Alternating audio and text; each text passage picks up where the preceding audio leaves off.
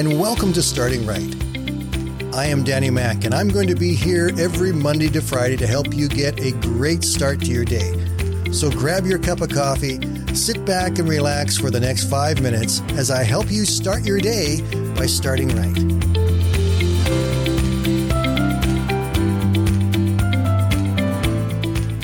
There is a phrase that has almost become the motto of 2020 and 2021.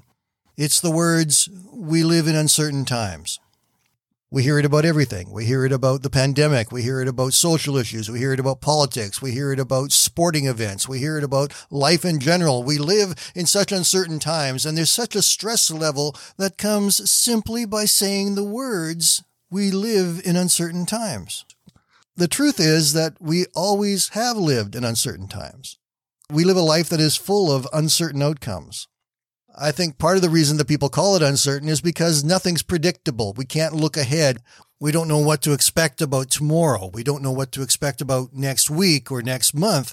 We just have no way of knowing or controlling what those things are going to look like. We don't know what's going to happen with our businesses, with our families, with our schools, with our churches, with our country, or even with our own health. The unpredictability of all of that is really what's causing people the most grief. And understandably so.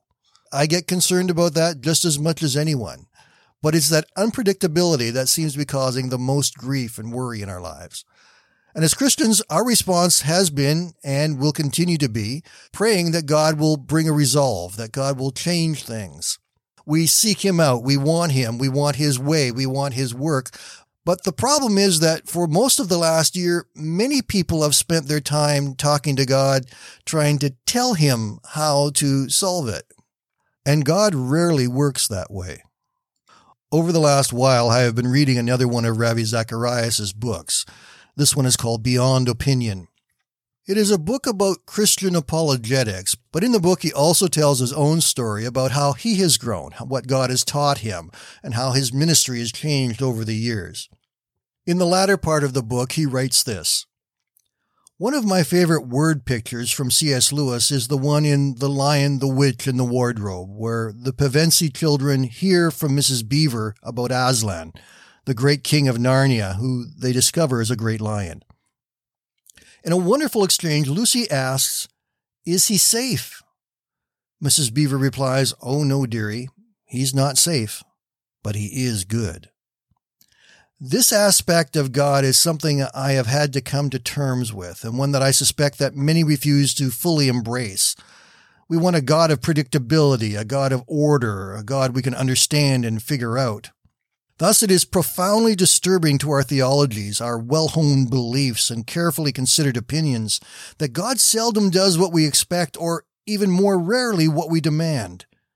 He is a God of surprises, of true holiness, of great wisdom, power, and love. He is also God alone, and by nature of his being, position, holiness, and power, he is not required to respond to our every whim or demand for information or better explanations." What Ravi described here is the realization that we all must come to, the fact that God is in control, and he is completely God. And in fact, this is what the Bible already tells us. Psalm 115, verse 3, "Our God is in the heavens, and he does as he wishes." Isaiah 46:10, "Everything I plan will come to pass, declares the Lord, for I do whatever I wish." Over in the New Testament, Ephesians chapter 1, verse 11, "Furthermore, because we are united with Christ, we have received an inheritance from God, for he chose us in advance, and he makes everything work out according to his plan." He makes it all work out according to his plan. Not my plan, not your plan, not anybody else's plan, his plan. Right now, I think it's fair to say that many Christians simply do not understand what God is doing. We go, "God, why are you letting the world be like it is right now? Why are you letting these things happen?" But this is where faith comes in. If we really believe that he is God, that he is the creator of all things, that he is the master of all things, that he knows the future, that his will be done, then we should not be questioning his authority and his power. We should be trusting in him. That's our faith. We trust what he says, and we believe that he is God.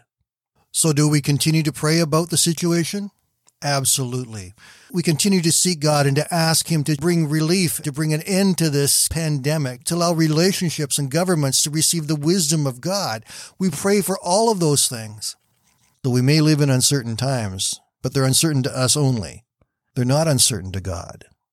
For with Him, all things are certain. Have a great day, my friends. We'll talk again tomorrow.